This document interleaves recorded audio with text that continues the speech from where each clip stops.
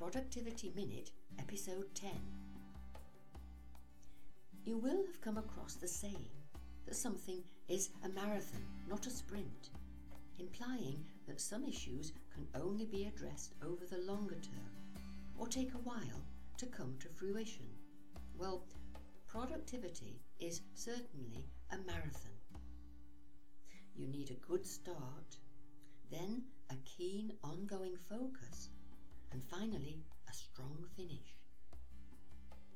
Tools and techniques are very useful, but attitude and execution are what really matter.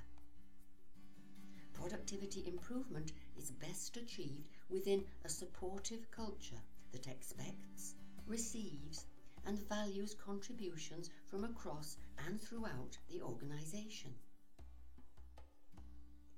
Productivity leadership is not about having the best ideas, but about creating that culture in which all ideas for improvement are considered, evaluated, and rewarded. Switching off destroys the culture. The focus must be continual.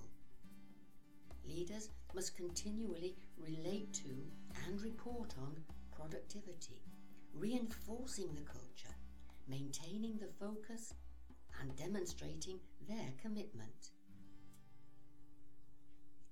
Effective leaders lead from the front and the back, and all points in between.